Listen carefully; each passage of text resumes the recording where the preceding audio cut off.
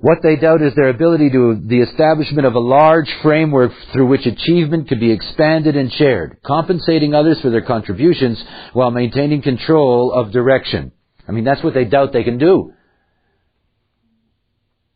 You know, they really doubt that their question can really ever be of value until somebody tells them, "Oh, you ask good questions." I'm always saying that to 63s.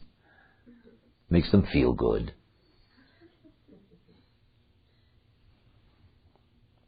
The pressure to share one's doubts with others while still maintaining control.